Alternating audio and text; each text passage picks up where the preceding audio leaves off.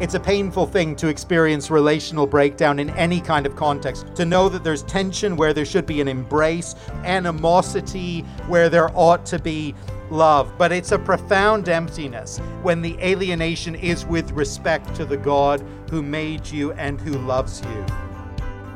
Welcome to Encounter the Truth with Jonathan Griffiths. I'm Steve Hiller. Glad you're with us as we look at really one of the most significant, huge, important concepts in all of the Bible, and that is the fact that we've been separated from God, but we have been, or can be, reconciled through Jesus. Jonathan, it's a big idea. How would you explain that super simply? Well, I think we all know what it is to have a broken relationship, and maybe that is the experience of some listening today. You're living through the brokenness of a relationship that was once warm and close, and you know it's not anymore.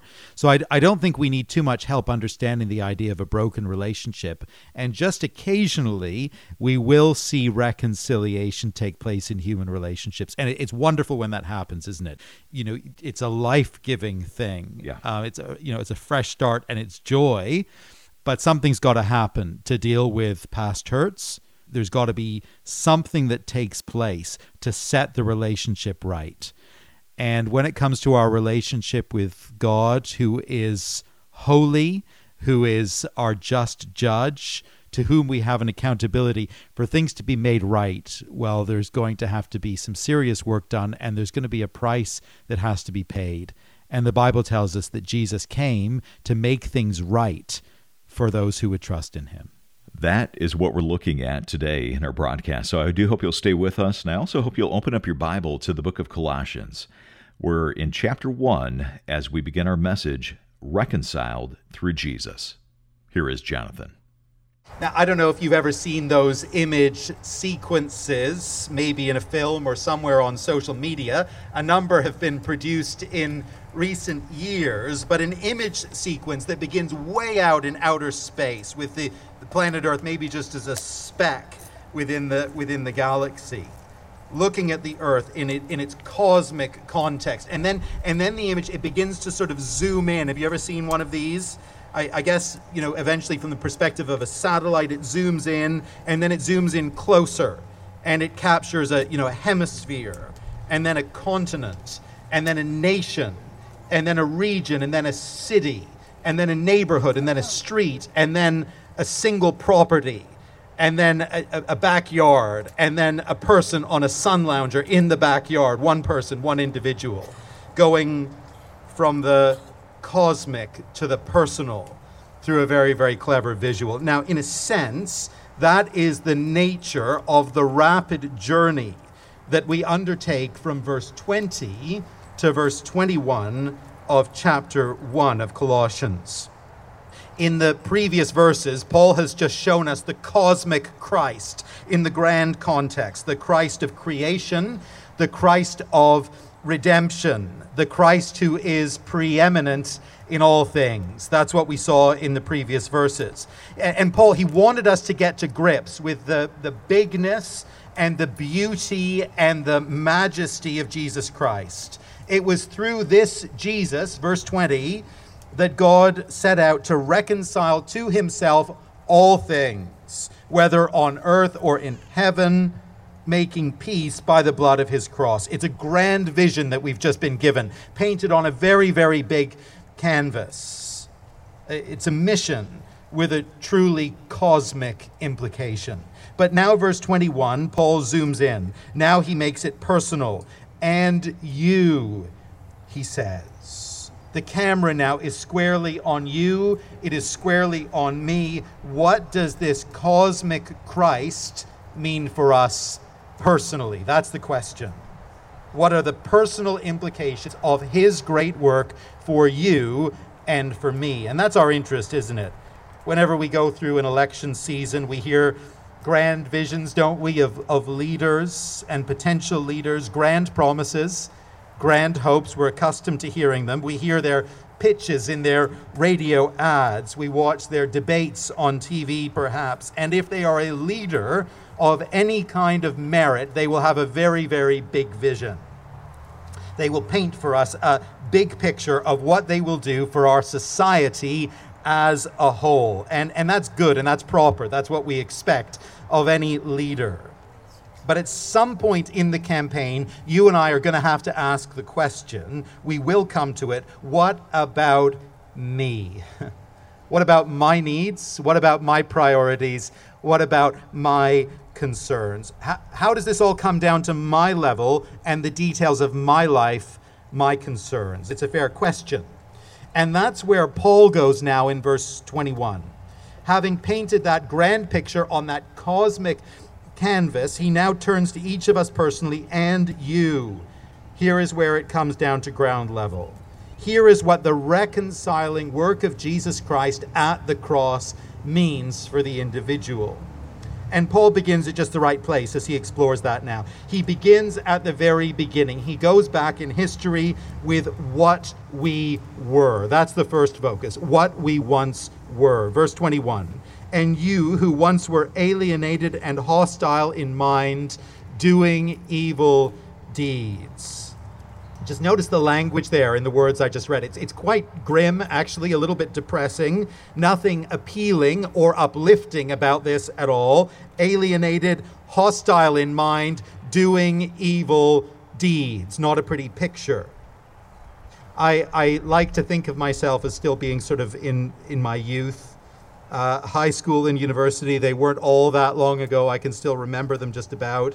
Still sort of enjoying at least the twilight of youth, I tell myself. Well, yesterday I opened an email from my high school class rep inviting me to our 20-year anniversary dinner from graduation. And I have to tell you, it was a bit of a shock to the system. I don't think of myself as 20 years out of high school. 20 years, surely not. And of course, when you open an email like that, the mind starts, going back and you start reminiscing, thinking about how things were. I wonder if you've ever had the experience of looking back at old photographs, maybe from 10 years ago or 20 years ago or 30 years ago, looking back at the old pictures, maybe from high school days, I don't know. You see the clothes from the 70s, you remember? You see the hair from the 80s, maybe you don't want to remember. You remember some rather dark fashion days from the 90s. Memories that had been suppressed, they start coming back, don't they? And you look at yourself in the photos and you think to yourself, did I really actually look like that? Was that really me? Surely not. Surely I didn't do that. Paul takes us back through the spiritual photo album here. He's flipping through the pages. He's getting out the old Kodak projector and the carousel, if you remember those. And he's showing us a picture of ourselves that we would prefer not to see. Why did anyone keep that photo? Why wasn't that thrown out? We might say, no, that wasn't true, but the evidence, it's right here before us. And so we got to brace ourselves. We got to look at this image together, however uncomfortable it may be. Now, as we turn to this spiritual photo from the old album, it's important for us to recognize and bear in mind that this state of affairs that we're going to look at, it is not how things always were in God's world, and it is not how God intended things to be in his world. But ever since the first man and woman, Adam and Eve, turned against God in the garden, humanity has been born in this desperate state, in the state of sin, born as fallen creatures. We begin life after the fall as a people alienated from God. That's the first thing that we see in this picture. That's the first term that Paul uses there in verse 21, alienated. Human beings, you and I, we are fundamentally relational creatures. That's who we are. That's how we're wired. We were made for relationship. We were made for interaction. We were made to know and be known. That's how we're wired. And incidentally, I think that's one reason why we found the pandemic so very hard, haven't we? It's been brutally hard relationally. Many people isolated, cut off from loved ones. And it's been a grievous thing. It's been a trying thing. It's led to so much isolation. And many of us during the time of the pandemic have discovered, if we didn't know it before, we've discovered just how very relational we are. We may be introverted, but we still need people around us.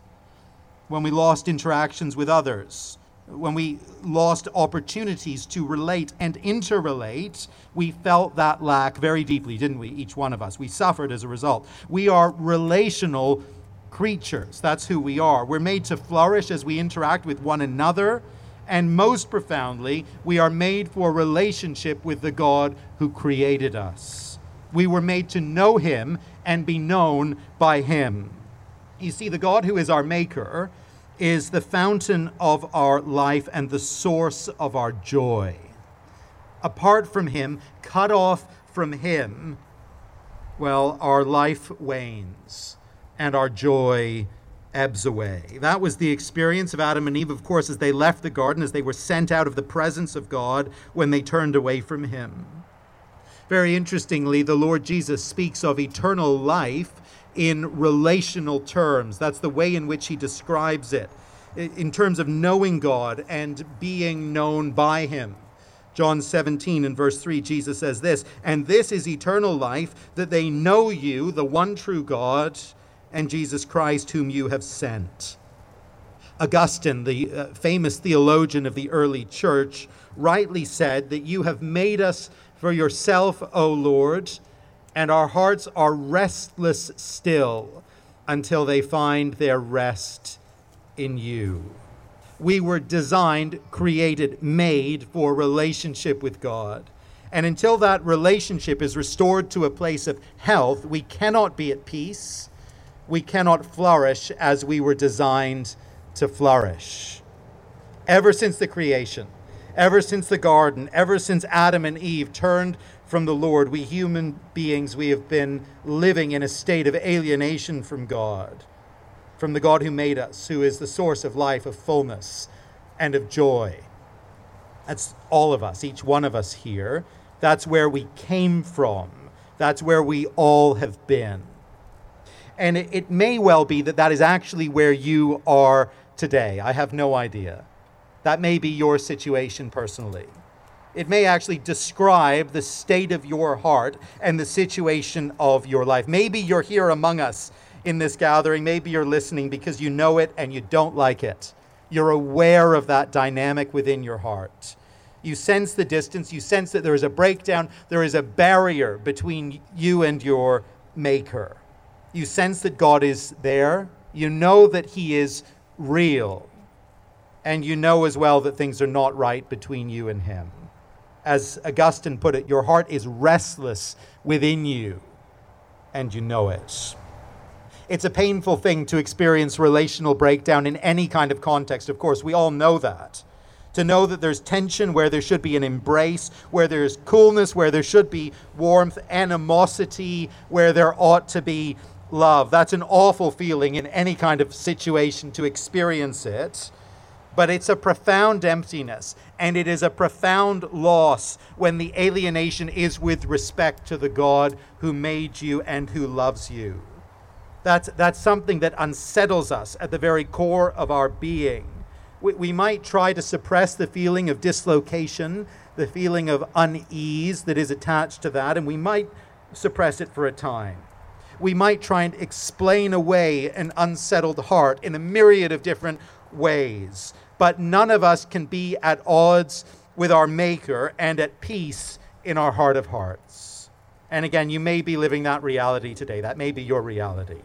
You may be acutely aware of it. Well, if that is so, if that is your situation, please keep listening. There is hope.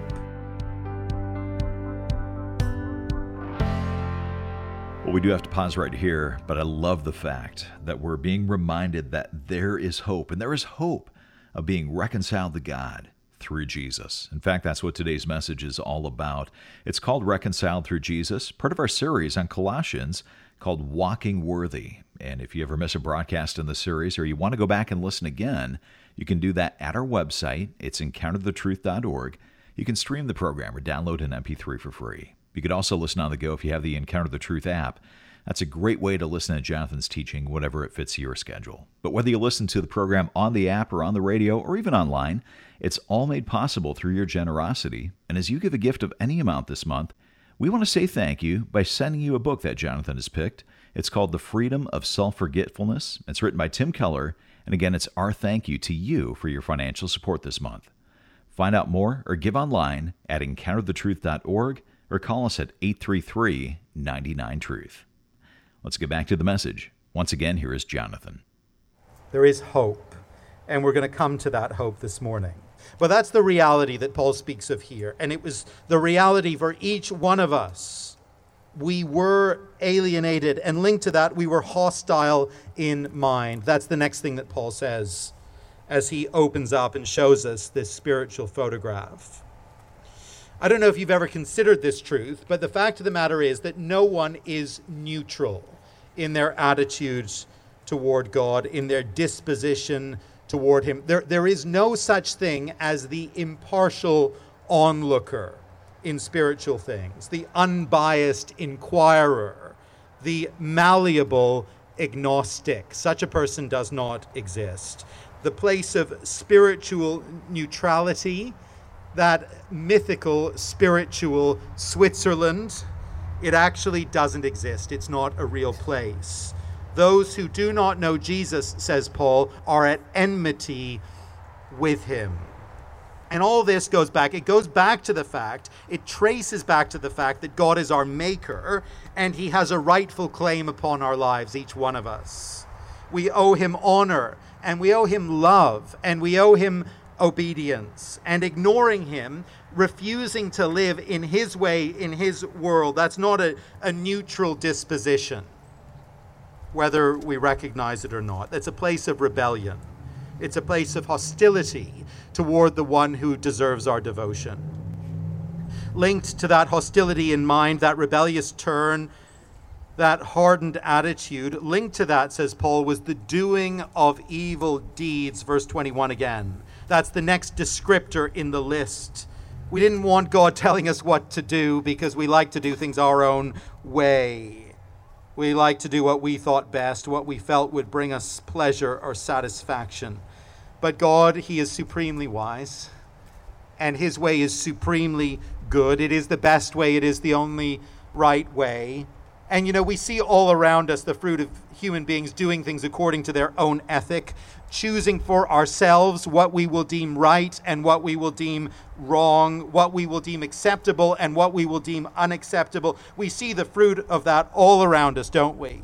And it's not pretty. We're living in days of violence, and we're living in days of moral chaos. I won't depress us or disgust us by listing all the evils of our heart and all the evils of our culture and our world. You don't need me to illustrate the point. We know the reality. We're all too familiar. We know the darkness. Now, that is the glance back at the photo album of our former life, and it's not a pretty thing. We would just as soon see that sent back to the basement and never unearthed again. Now, for some, as I've mentioned, this may actually be more of a mirror than a dusty photograph. It may be more of a mirror because what Paul speaks of in verse 21, what I've just described, is actually the state of your heart and your life even today. It's your present day reality simply because of this. You don't yet know Jesus Christ. You don't yet belong to Him. And if that's you, you need to hear what is yet to come. There's hope for you. But this is where we've all come from. This was each one of us. This is what we all were, alienated, hostile, doing evil deeds. It's an unappealing look, an embarrassing snap from the album. But having given us that rather downbeat reminder of what we were, Paul now turns to tell us of what He has done. And that's our next focus, what He has done, what Jesus has done. And this is much more hope-filled. Verse 22. He has now reconciled in His body of flesh by His death. That's what Jesus has done. If you ever face a situation of alienation, of discord, of conflict, if ever you find yourself there, and we all do from time to time, an urgent priority is to figure out what it will take to make things right, to open the door once more to relationship, to establish a bridge, to deal with the offense, to remove the barrier. In the great alienation of humanity from God due to sin, within that great alienation, what was it going to take to bring us back together, to make things right, to remove the barrier, for the door to be open, for the relationship to be restored. What was it going to take? The guilt and the wrongdoing within the dynamic, that was all us. God was holy and righteous in all his interactions with us, and he still is, in all his judgments toward us. But although we were in the wrong, we were also at the same time entirely powerless to make things right, to do anything about the crisis of relationship. God is high above us. He dwells in unapproachable light, in the light of his holiness, in his heavenly home. We had no access to him. There was no way of us getting up there. We couldn't reach him. But the wonder of his grace and the heart of the gospel is this: he came down to us. He came to meet us in our crisis, and he came to meet us in our need. It's not that he simply traveled to this world, that he made a fleeting visit to the disaster zone for a quick photo op. He didn't just come to our locality, visit our community, stay a while in our vicinity. No, he did something profoundly more wonderful. In Christ, he became one of us. That's the truth wrapped up in that phrase that Paul uses, his body of flesh. The Son of God, the second person of the Trinity, took on flesh, became human. And this step, the incarnation of Christ as we speak of it, this step was necessary. This step was vital. This step was essential if reconciliation was to be achieved. You see, the cost of our sin is nothing less than death itself. The Bible makes it so clear that for the problem of sin to be dealt with, there needs to be a death to pay the price. There needs, in fact, to be a human death to pay for human sin. And God in his divinity, well, God cannot die. The eternal God, he is not subject to death. But death would be needed for this reconciliation. That was the basic precondition. If things were going to be made right between us and God, death was going to be essential. The price of sin is always death. Adam and Eve learned that in the garden. They were warned that if they disobeyed God, they would surely die, and die they did. Paul writes elsewhere that the wages of sin is death.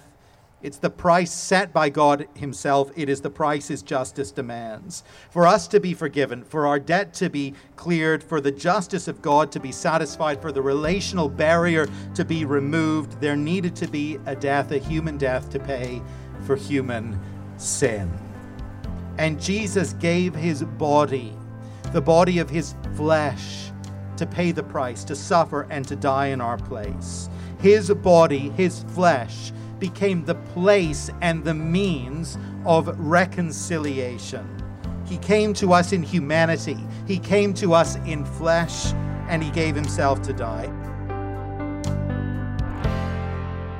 Jonathan Griffiths here on Encounter the Truth with a message called Reconciled Through Jesus.